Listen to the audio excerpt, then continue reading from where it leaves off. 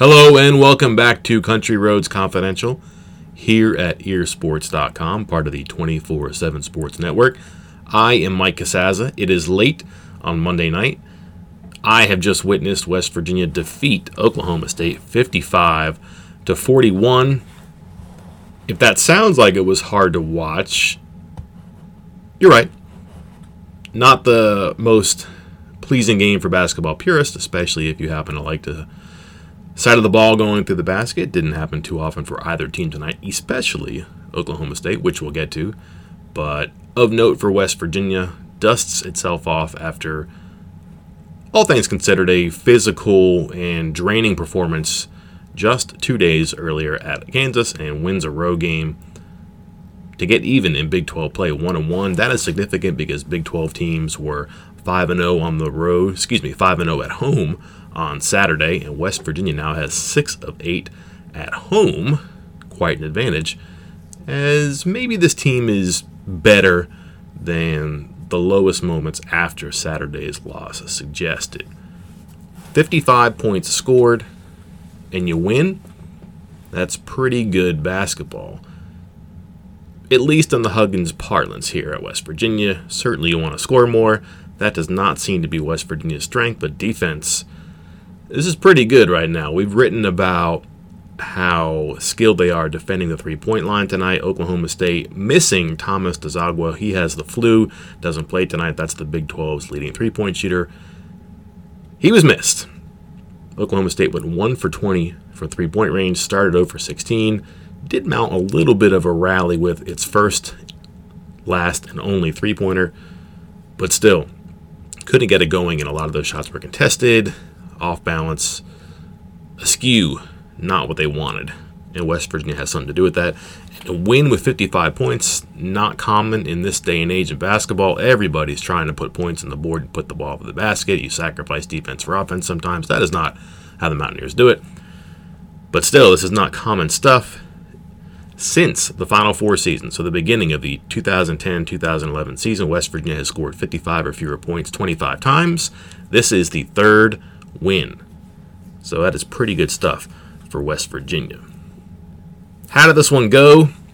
Bumpy is probably the right word. Wasn't pretty at a lot of points, but West Virginia really never in danger once it took a lead. But this game never really got away from either team. West Virginia's best run was 7-0. Oklahoma State's best run was 6-0. Oklahoma State's largest lead, though, was 13-12. That was also their largest lead. West Virginia had control of this, built the lead to be as large as 18 points late in the second half, and got a lot of contributions from a lot of people to make this happen. Oscar Tshiebwe, 12 points, 8 rebounds. And we need to stop and talk about the freshman here. I don't think we're at the point where we're running out of things to say about him, because we are just 14 games into this, but we are also seeing new and different things from him at all times. It wasn't long ago we were infatuated with his bank shots. It wasn't long ago we were infatuated with his offensive rebounding. These are all things that he has put on display at certainly an all-conference and perhaps even all-American level. We'll see, but you can certainly see the talent, the potential there. And now we have to talk about this. There are certain things in sports that are singular moments that you can identify. No matter what player or team you root for, you know something is going to happen, and you can't take your eyes away from it. It's Lionel Messi when he is dribbling through and around defenders. It is Mariano Rivera coming in to close a game out. It is Brett Favre at the end of a football game. You get these things that you just associate with the sport because of the player and the situation. Perhaps I can come up with more modern or relevant or recent examples than those three I just gave you, but certainly you get the idea. If you are a fan of a sport or a team or just sports in general, there are grab the remote and change the channel moments. You'll see something on Twitter where you're like, oh, I got to go watch this. And I think we have to begin to consider here what we're watching with Oscar Tshiebwe on the fast break. Listen, lots of guys run the fast break. Point guards, shooting guards, guys who make fantastic passes, and guys who can just flat out fly and dunk the ball or do something special when they are on the move like this. Tshiebwe is 6'8" and 260 pounds. He is fast. He's a locomotive who's not out of control but is screaming downhill. He's going for the basket, and we are seeing this on a fairly regular basis now where he makes something happen on the run. He caught a really sharp pass from Jermaine Haley for a dunk today in transition, but even before that, I mean, the catch and the dunk is one thing which he has missed before. We'll get to that in a second.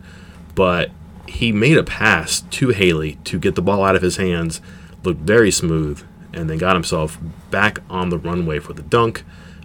It looked like it has been rehearsed so much that it was just second nature to those two, and it was. But it's not only that, it's when you watch him chase down a teammate and get in position for an offensive rebound and a score when they miss a layup, which the Mountaineers are prone to do. It's watching him run guys away from whoever has the ball, so there's an alley there. It's setting himself up for dunks. It's setting himself up for second shots. It's just a fun thing to watch right now. And again, you don't think it's too special because it's basketball. You're going to see a lot of fast breaks.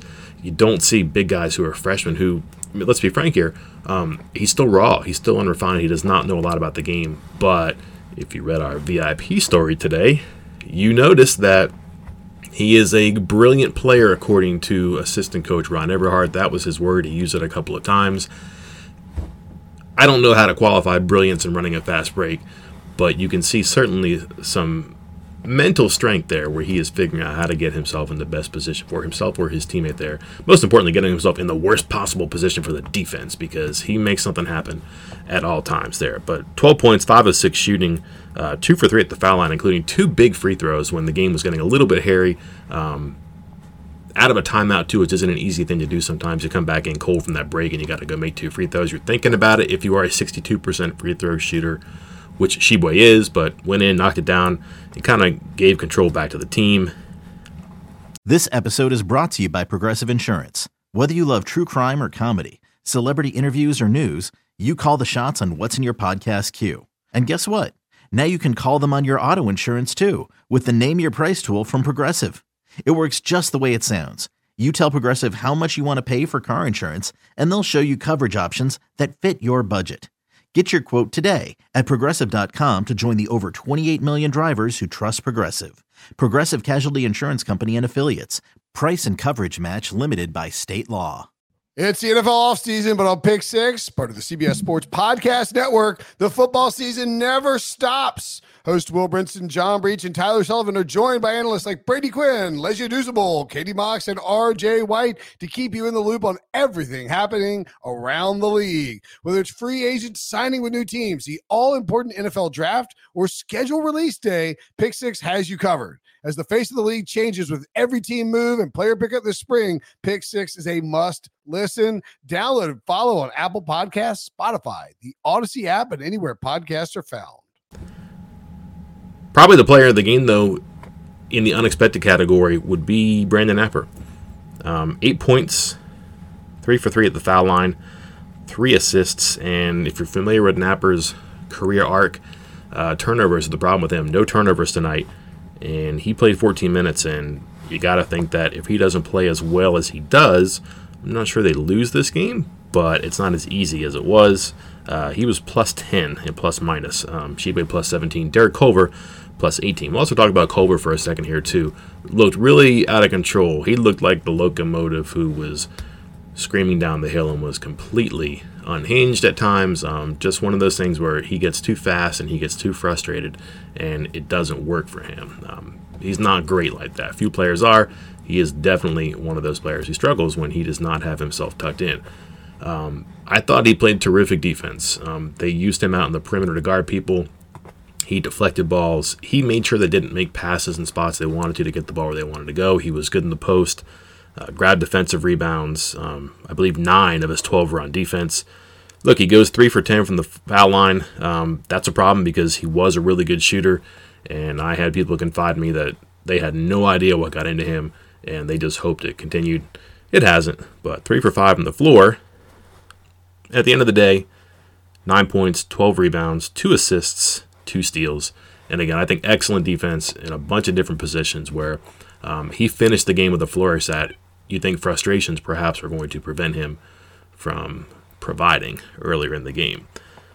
So good moments there from key players that you expect and you don't expect. Of course, Miles McBride, 10 points, and really gave the team a boost in the first half. Did his thing. Came in right away, got 5 points. End of the first half West Virginia mucks up a possession. Jordan McCabe gets a good look at a three. I'm not sure you can say it's a good shot with him because of the way he shot the ball this year, but missed a three, and then Huggins put his freshman in, and McBride, who had an issue against St. John's late in the game, he dribbled a couple times and set himself up for a three-pointer, and that gave West Virginia a 9-point lead in the game. The momentum it had threatened to lose at the end of the first half. So that's a good turnaround from the St. John's game for him. Which reminds me, West Virginia dunking more than normal. We've chronicled that with our... Well, it's really hot and popular right now, the dunk tracker. Leading the team in dunks, West Virginia up to 33 dunks right now because he had 2 today. And you'll remember, this got started when he missed a transition alley-oop against St. John. So kind of a cool full circle thing you think about.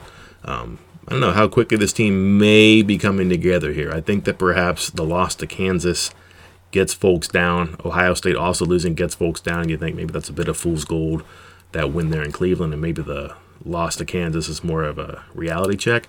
I don't know. Maybe West Virginia's good. Good defense. You saw them really take Ohio State out of anything it liked to do on offense and keep them uncomfortable. And I think one of the best offensive teams in the country didn't have it that day. Kansas, we mentioned this, fewest points in a win in 5 years. The problem there is West Virginia's offense wasn't good then, and it wasn't today. Didn't matter, though. Corrections from last game. Chris had mentioned this, too. Harler and McNeil together were minus 10 on the floor in a game that West Virginia lost by 7. They played a lot together. I don't think they played at all before or after one stretch at the end of the first half where they put 4 shooters in just to get a chance at the end of the half, and nothing happened there with them, obviously.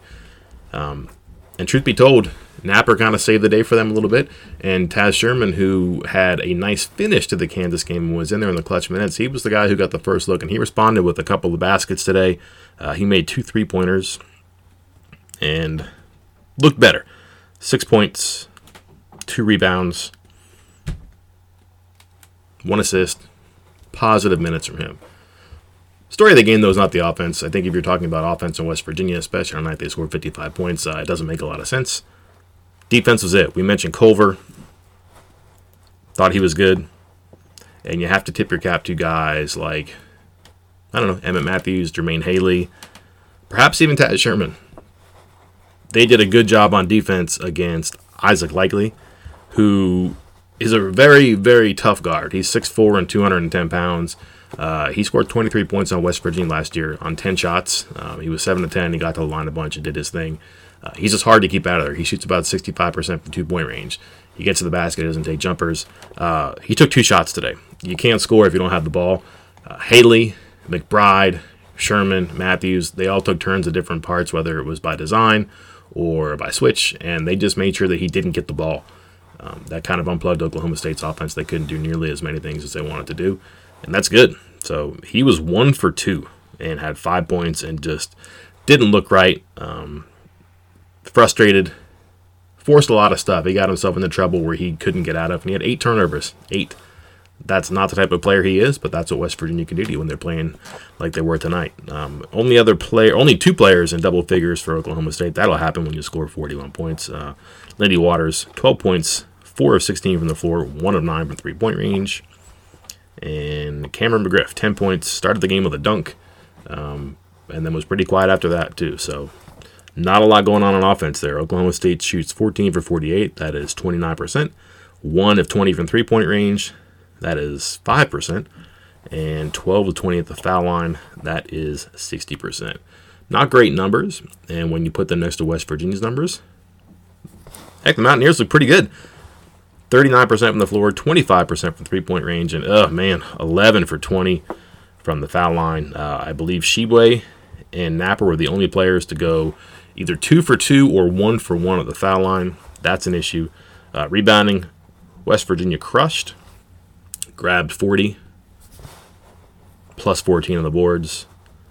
Used their bench, ran 12 guys into the game in the first 9 minutes, outscored them 28-12.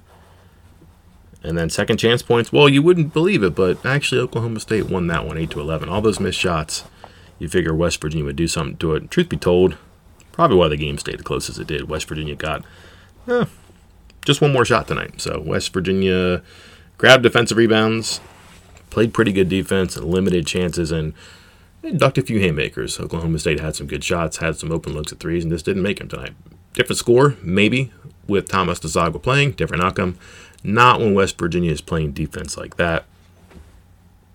So it ends a good road trip. Not an embarrassing performance against Kansas, and a win tonight. And again, to go 1-1 on the road when no Big 12 road team won the first day, hey, that's good. And now you play 6 of your next 8 games at home, beginning with a tussle on Saturday night against Texas Tech. And Texas Tech absolutely destroyed Oklahoma State on Saturday, won by 35 points in Lubbock. But Texas Tech will have its hands full when it plays Baylor on Tuesday night. So that'll wrap it up here. West Virginia, perhaps looking like West Virginia. This may be something we think about in the future here. Bob Huggins famously said there's a lot of shooters and there's no way they're all going to be off at the same time. That seemed like a bad thing to say at the time, because you just knew that somebody would be saying on a podcast or in print that, boy, that didn't turn out to be true. Flashes tonight from different players, be it Sherman, be it Napper. Even Jordan McCabe made a 3 in a big spot early in the second half to kind of make sure the momentum bridged the first and second half. But hey, it's a long season. There's plenty of time for these guys to pull it out of the ditch. But perhaps this is a team that is committed to defense and winning with 55 points. You want to get that up probably closer into the 70s if you can. 80s may be way too much for this team to tackle on a regular basis, especially against some of these defensive teams that they're going to see in the conference. But 55 won't do it. 55 did it tonight. That's all for this time. I will see you next time. For 24/7 Sports, I'm Mike Casazza.